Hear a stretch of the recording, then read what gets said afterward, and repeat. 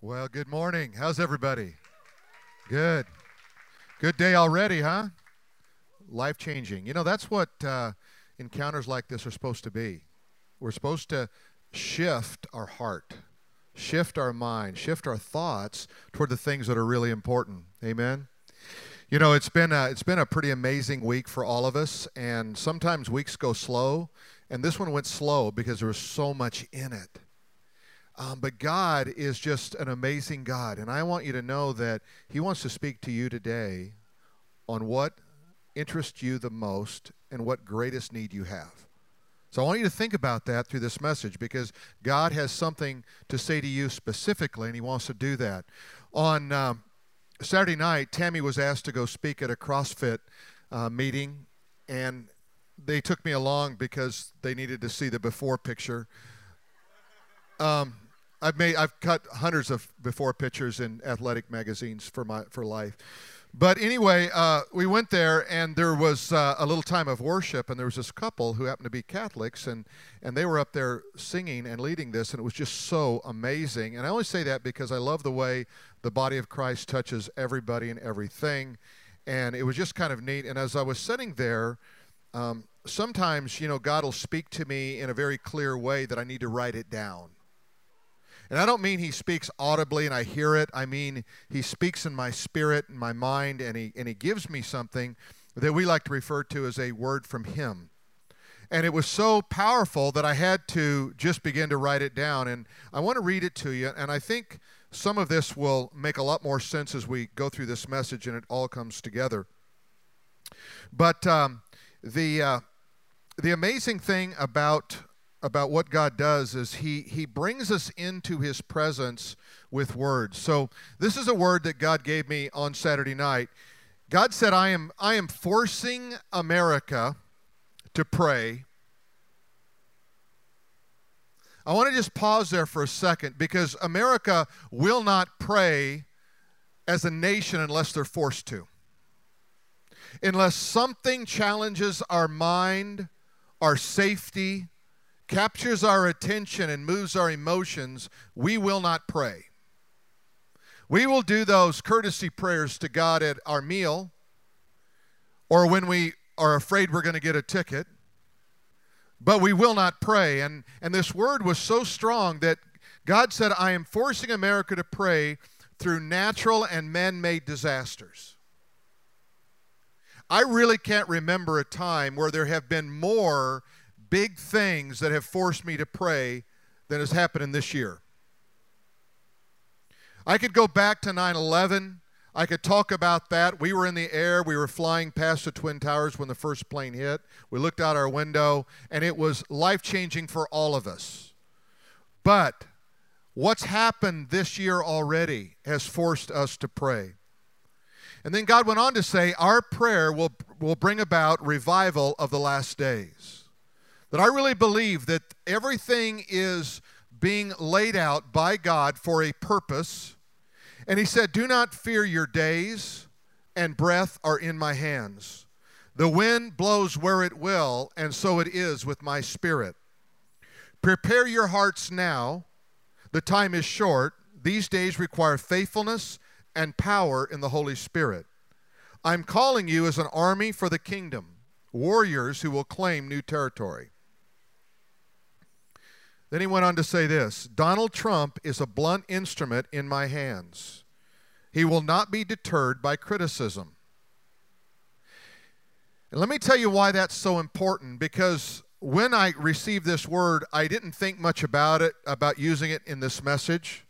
And then that night I went home, and through some other research, I came across something that was so interesting that I saw how God was putting pieces together.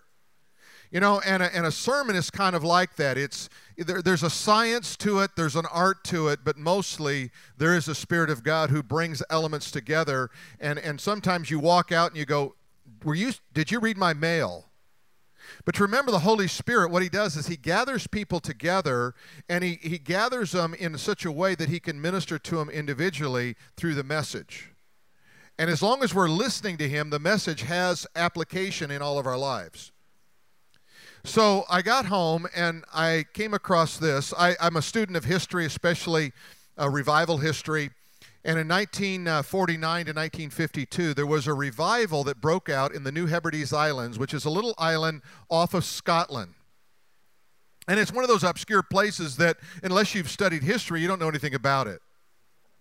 And in this little island, there were two old ladies, one that was 82, one that was 84.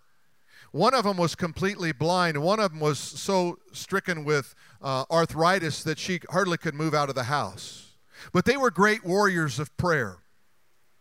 And they were praying that God was going to move in that country, in that area of the New Hebrides, and bring about revival. And they were supposed to get a man by the name of Duncan Campbell to come and preach.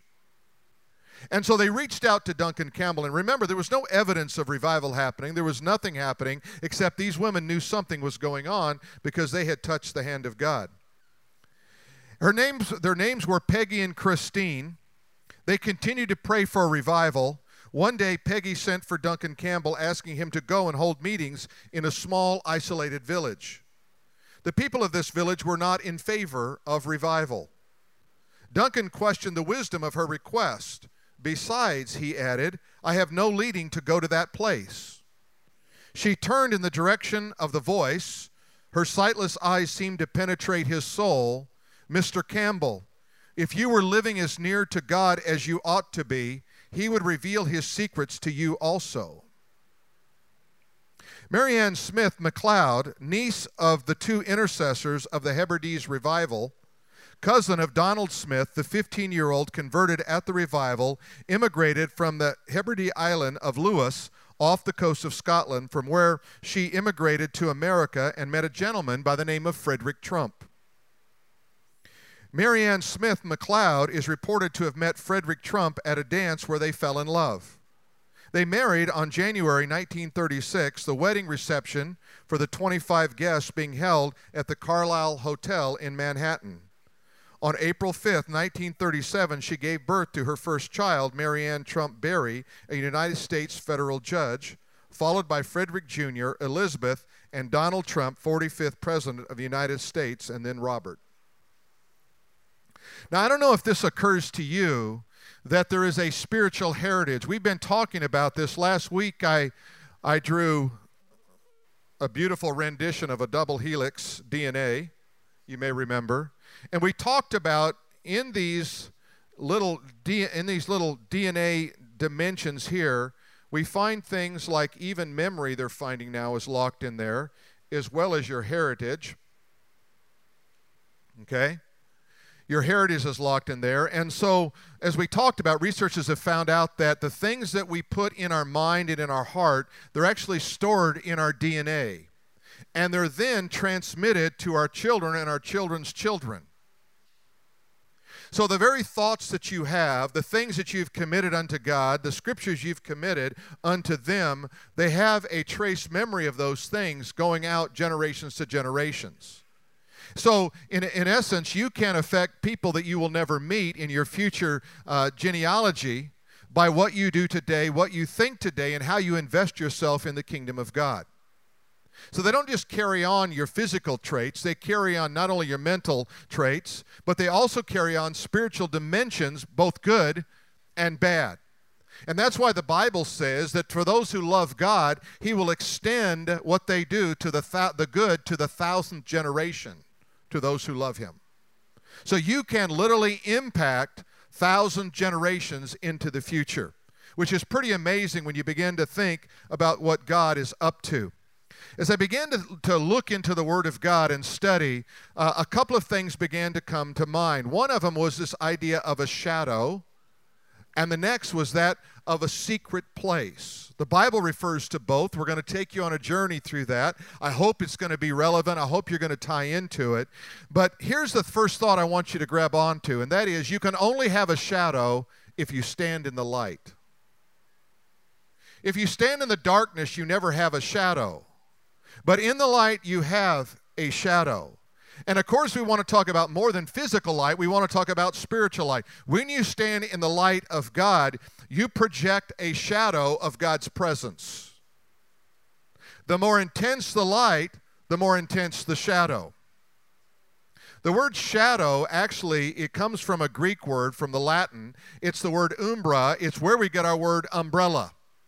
And when you hold an umbrella over you in the sun, it's basically intercepting the sun. And you can move that umbrella anywhere you will, but it will cast a different shadow. So as we process through that, I want you to begin to think about how the shadow of God on you is reflected and what the purpose of that shadow is. The other thing I want you to understand is this: there are distinctive realms available when we enter into His presence. So let's try to illustrate this. I was kind of struck by this word, realm, because it really starts out with the word real. And I want you to remember this because it's going to help you as a memory, to jog your memory when you start to pray. The Bible tells us there's some things that we need to do when we pray.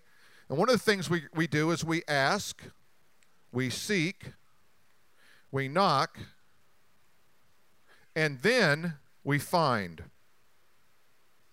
And this is really the purpose of prayer, is it not? To find, to get an answer. You're sick and you say, I need an answer. You don't have a job, I need an answer. You don't have a relationship going, I need a relationship. And prayer is all about that. It's never supposed to be therapeutic alone. It's never just supposed to make you feel better or feel like you've did some religious duty. It's supposed to literally change and bring heaven to earth. Amen? I mean, that song we sing about, let heaven come. Why do we want heaven to come? Because earth is messed up. Am I right? We need something better than what we got, and we know in heaven they've got great resources. So God, would you bring that to here? Jesus knew that, so what did He do? When He told us how to pray, He says, when you pray, pray like this: Our Father, which art in heaven, hallowed be thy name, thy kingdom come, thy will be done, here it is, on earth as it already is in heaven. So He was saying, pray heaven down to earth and bring that in. You see, God, where God dwells, He dwells in what He refers to as the secret place, and He invites us into the secret place. I'm going to tell you this, that the secret place is the only place you find the answers.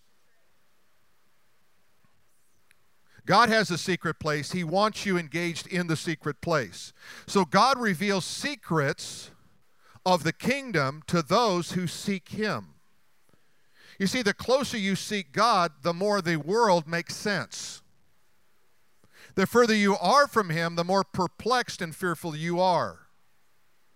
I got a text from a college student in our church, and I love her dearly, and she was afraid last Monday about the North Korean bombing of L.A. And she wrote a very sincere text to me, and she said, what do I do? And I said, hide. And a little aggravated with me, she texts back and she said, no, really? And I said, really? Hide. That's a good strategy. If there's a bomb coming at you, duck. I told her that not to aggravate her, but I wanted to force her to stand on her own two spiritual feet. You cannot let fear dictate you emotionally. You have to let God be your guide. You have to let God. She got back to me, said, you're exactly right. That's what I needed to hear. You see, when we realize that there is nothing that comes up against us that we cannot handle in God, that God didn't design for our own purpose, and when we think, well, here's the worst case scenario, God says, no, that's a good scenario because I'm there in the midst of you. When you go through the fires, you shall not be burned, the Scripture says. When you walk through the waters, they will not overflow you. You see, God is got to always be in the position of our strength, our fortress, a strong tower, the Bible says, that we run into. You see, God has a secret place. I want to take you to Psalm 91, verse 1. It says, he who dwells in the secret place. Did you notice the word dwell? Say it with me. Dwell. That means not just kind of go over and look at it. It means dwell. Get in the secret place, live there, stay there, because I'm going to speak to you there. You got to go in the secret place. He who dwells in the secret place of the Most High shall abide under the shadow of the Almighty. When I find my dwelling place in Him, the shadow of the Almighty overcomes me, protects me, guides me in everything I do. I need the secret place. Amen? You need the secret place as well. When do I need it? I need it during times of tragedy. What do I do when tragedy comes? Typically, what we do is we call up our friends, our family. We say, what are we going to do? You know, I've got a tragedy here. What do I do? And they will give you some advice. But they can't speak for God to you directly. You want to hear from God in the secret place. You want to know in a time of tragedy, I know what God is saying, I know what God is up to, I know what God is doing, and I know exactly how to respond. You're going to get wisdom that nobody else has because you're going to get it directly from God and not through some intermediary. That's the good news, amen? You see, the Bible says in Psalm 119, you have made me wiser than all my teachers, for your word has guided me. Think about that. I can read the Word of God, and a third grader can read the Word of God and be smarter than a guy with a PhD because he's getting the mind of Christ. You can't beat the mind of Christ, amen? During times of uncertainty, you need that secret place. When things are uncertain, I mean, has there ever been a time in recent history that you can remember things are much more uncertain than they are now? I don't even know how to react. Do I react to South Korea? North Korea? Do I react to that? Or Las Vegas? Or how about some hurricanes and some wildfires? If that's not enough, the political cartel in Washington can't figure out which way to go and what to do in the whole process. All they can really get on their schedule is taking vacations. And I'm wondering what is going on in our world. And so my mind can go there really quick. I can spin myself into a tailspin without even stopping. And then God says, be still and know that I am God. Just let that sink in. Be still. Everything that's spinning in your head right now, be still and know that I am God. Though the mountains quake, though they slip into the midst of the sea, there is a city and builder whose maker is God, as God is in the midst of her, and she shall not be moved. He burns the chariot with fire. He breaks the nations. And then it says, be still and know that I am God. When the world is spinning out of control, be still and know that I am God. During times of inner hunger, when things are going on inside of you, you just feel like a big void inside of you, and you go, how do I fill the void? What do I fill? What do I put in there? I've got this hunger for God, hunger for love, hunger for relationships, hunger. God says, I am the bread of life. He who comes to me will not hunger. I will fill everything that you need inside of you. Just trust me. I love what the writing of Sir Francis Drake. Anybody heard of this guy? I mean, remember back in school, Sir Francis Drake? Yeah, you kind of remember he had a cool name. Nobody names their kids Sir Francis Drake anymore. But you think about, this guy wrote in 1577. He wrote something. I'm going to give you part of it. And it says, the title of it is Disturb Us, Lord. Would you ever pray that? Would that ever be your prayer? God, would you disturb me? No. God, would you comfort me? Would you take away all my pain? Give it to all my enemies? You know what I love about the Bible is not like this hidden book, you know, like there's not real guys in there. I love it because you'll read the Psalms and he starts out by saying, God, I hate all my enemies. Would you kill them, grind their bones into dust, make all their kids ugly? You know, I mean, you know, that's kind of how they go. And then at the end he goes, oh, but, you know, second thought, God, just vindicate me. The Bible doesn't try to hide that there are real people who struggle to find the real God. We don't live in isolation. We can't live in phony Christianity. We can't give pat answers every time we turn around. We have to give and say, sometimes you just have to say, I don't know. I really don't know. I did an interview on Fox and Friends on Saturday morning, and you know, it was prompted out of an article I wrote on Fox News, and one of the things I said, I don't know. I live in a divine tension of I don't know. But when I live in that tension, that's where I find my faith the strongest. Because I affirm that God is in control and all loving and all this other stuff, and then I'm dealing with all this other stuff over here that man didn't cause, like a hurricane. I don't know. But it's there that I meet him. It's there that I hear the still small voice that says, behold, I stand at the door and knock, and if any man hears my voice, I will come in and fellowship with him and he with me. That's what I do know about life. So as we think about this poem that he wrote, he said, disturb us, Lord, when we are too well pleased with ourselves. When our dreams have come true, because we have dreamed too little, when we have arrived because we sailed too close to the shore. Don't you love that? Disturb us, Lord, when the abundance of things we possess, we have lost our thirst for the waters of life. We have ceased to dream of eternity in our efforts to build a new earth. We have allowed our vision of the new heaven to dim. God disturbs us, God shakes up our world because He's going to force us to pray. He's going to force us to change the world. If you won't do it on your own, I'll help you.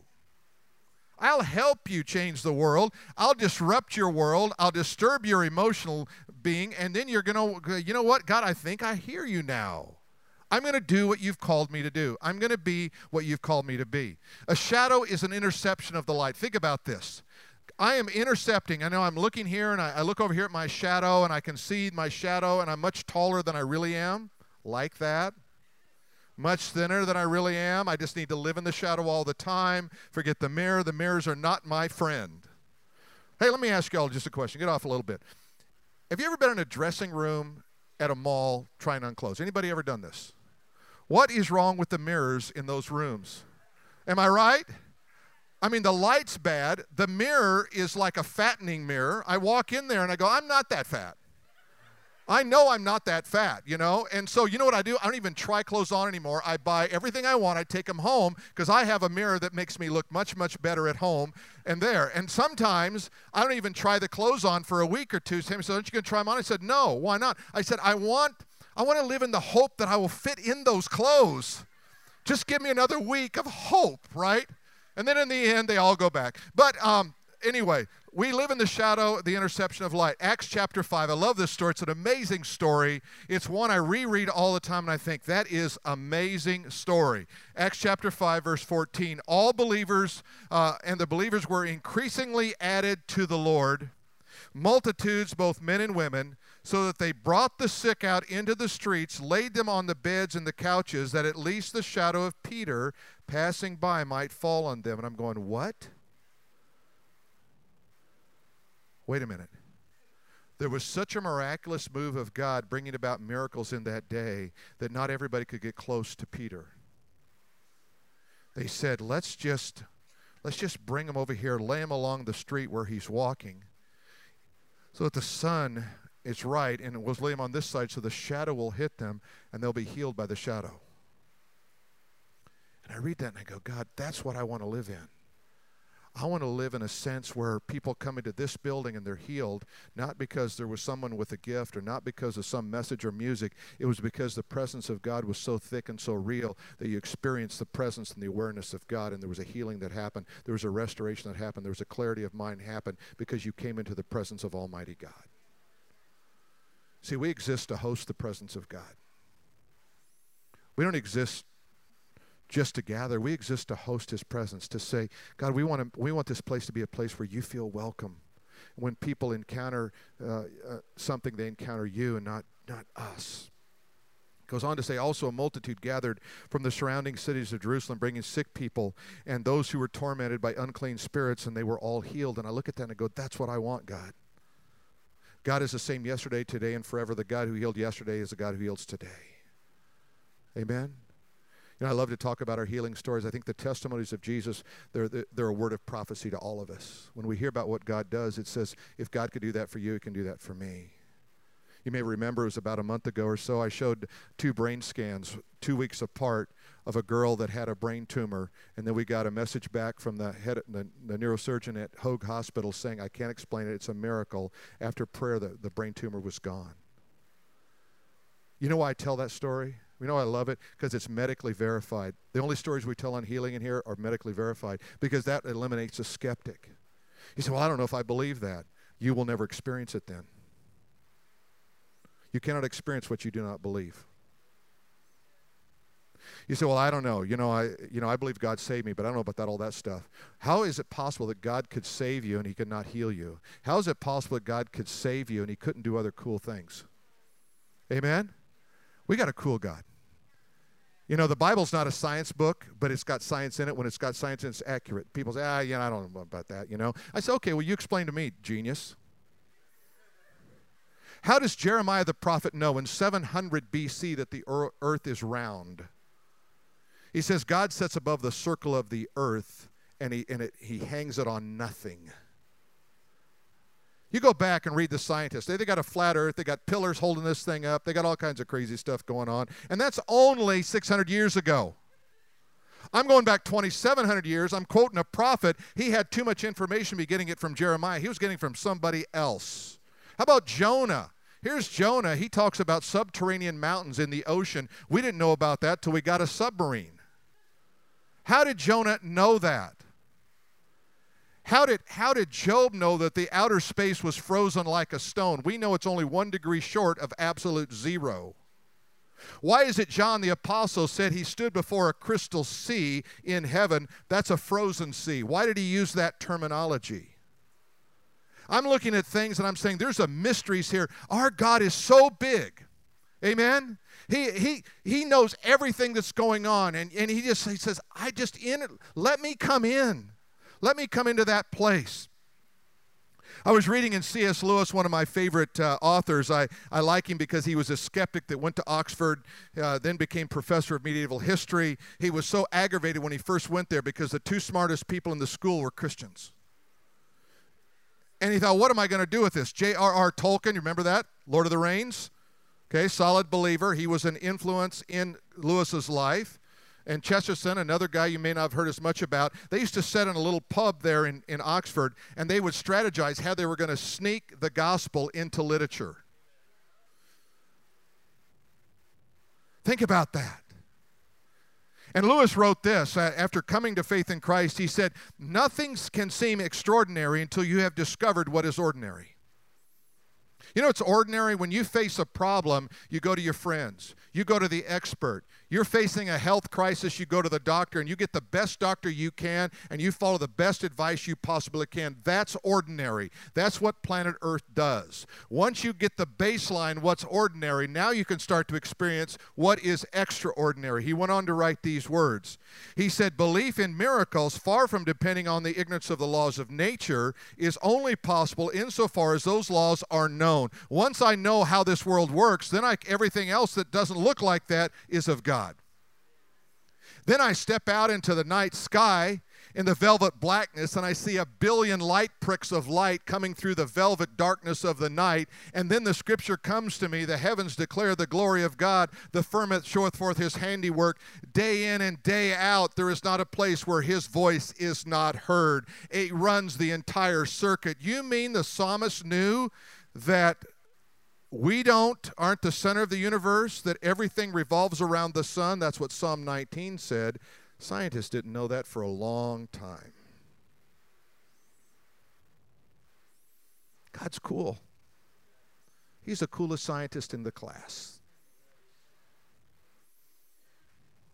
Put your hands together. Give him a... Amen.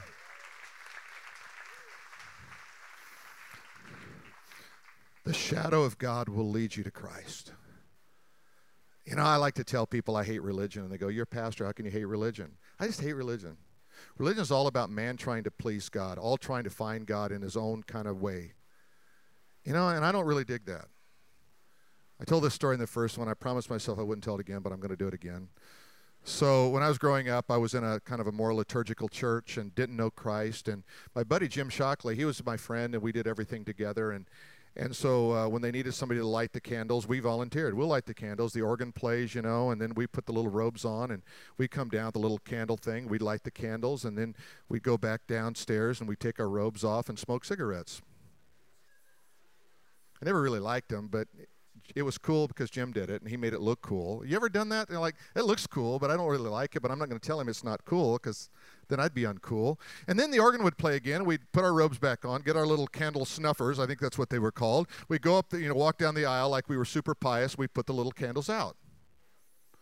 That was religious. It did me no good. But I remember seeing the cross, and I remember hearing about Jesus dying and rising from the dead, and I really believed that, but I didn't know what that meant. And I was always afraid to ask this question: why did Jesus die on the cross? And I thought everybody knew, and if I asked, I would look stupid. So I never asked anybody why Jesus died on the cross. It would be years later as a college student that I would find Christ. I didn't know God was painting shadows. Even that walking down the aisle and that frustration with not understanding what was going on was a shadow that he was leading me to himself. Colossians chapter 2, verses 16 and 17 says this, so let no one act as your judge in regard to drink, in regard to festival, or new moon, or Sabbaths, which are a shadow of things to come, but the substance is Christ. So here's what he said. You have a holiday like Easter. You have a holiday like Christmas. That's not the substance. It's only the shadow that leads you to the substance, Jesus Christ. You keep a day holy like Sunday. That's not the substance. That's only the picture that's supposed to lead you to Christ. It's the shadow to get you to Christ. You practice certain dietary things. You don't eat something. You don't drink something. You fast. You put ashes on your head. Whatever you do, those are not the substance. The substance is Jesus Christ. He's always trying to point us. And then it's, all of a sudden, as God spoke to me, he says, you can be religious and not know God. I was religious. I didn't know God. You too, and me and the world can be religious and not know him. You can be good and not know God. I like good people. I like them better than bad people. I'd rather hang around good people than bad people. But good people don't go to heaven. Saved people go to heaven. People who've met Jesus go to heaven. You say, well, do you think that's fair? I'm not God. I can't draw the line. God's got it all figured out. I'm going to let him be God. I'm going to be man. It seems to work better that way. Amen? You can be sincere and not know God. As a little kid, my dad had a Ford Galaxy, one of those old ones, and it had the great big window in the back, and they were like 40 feet wide and 100 feet long, and they were just great. They got 4 miles a gallon. And I used to lay in the back seat, and I'd look up through that window, and I'd look at the clouds, and I'd wonder about God. I want to know you, God. The thunder would come. Lived in Denver where it rained. And the thunder would come, and I'd say, Dad, where does that come from? And he said, oh, that's God pulling his potato wagon across heaven. I don't know what dads say, some dumb things. But I thought, yeah, that makes sense. Right? When you're like 6, yeah, of course. Well, how is he going to get the potatoes out of the other side of heaven? But I would just wonder about God, and I wanted to know God. And I think in every one of us there's this wonder. How do I know him? I just want to know him, and I want him to know me. And when I go to him, I want to feel like I'm with a familiar friend, And he really wants the best for me. There's a scripture that's found in John 14:6, and Jesus said, I am the way, and I am the truth, and I am the life. Now just think about those 3 ways he described himself. I am the way. I'm the only way. I am the truth. I'm the only truth. I am the life. I'm the only life. And here's the real kicker. And no one is going to go to the Father except through me. So you're not going to get there by being religious. You're going to be there by being good. You're not going to get there by being sincere. You're going to get there by Jesus Christ. Jesus demonstrated his love for us in that while we were still sinners, he died on the cross. You know how much he loves us? He put his hands out and said, this is how much I love you. This is how much I love you. You know what I love about the cross? It's a plus symbol. It's not a negative. Religion is a negative, but Jesus is a plus. Isn't that good? He's positive. I've come that you might have life and have it more abundantly. He didn't say, I've come to screw up your life and make you miserable. That's what religion does. Amen? Jesus just loves you. He loves you right where you are. The one thing I want for you is I want you to know him in your heart of hearts. I want you to get this stuff. This is all important and what we've talked about. Some of it's going to stick, but more than anything else, I just want you to know him if you don't know him. And if you know him, I want you to draw in closer to him and find that secret place and see those answers to prayers and be a life change in your world. Amen? Let's stand together. If you just bow your heads, I'm going to pray a prayer. I'm just going to invite you to pray this same prayer with me, right where you stand or sit. And it's really a prayer of knowing God. If you say, I really do know him, I have no doubt in my mind, and you can use this time to pray for someone who doesn't. It goes like this. Dear Lord, I know you love me. I believe you died on the cross. You rose from the dead to give me life. I believe your word that when I call on your name, you will save me. Save me, Lord Jesus. Come into my heart and change me from the inside out. I don't want to be religious. I want to be a Jesus follower. Now, with your head still bowed and just eyes closed, if that was your prayer, just thank him in your own words. You might just say, thank you, Jesus. But you just had a God encounter. It's that simple to find Jesus. Religion is complicated, but Jesus is simple.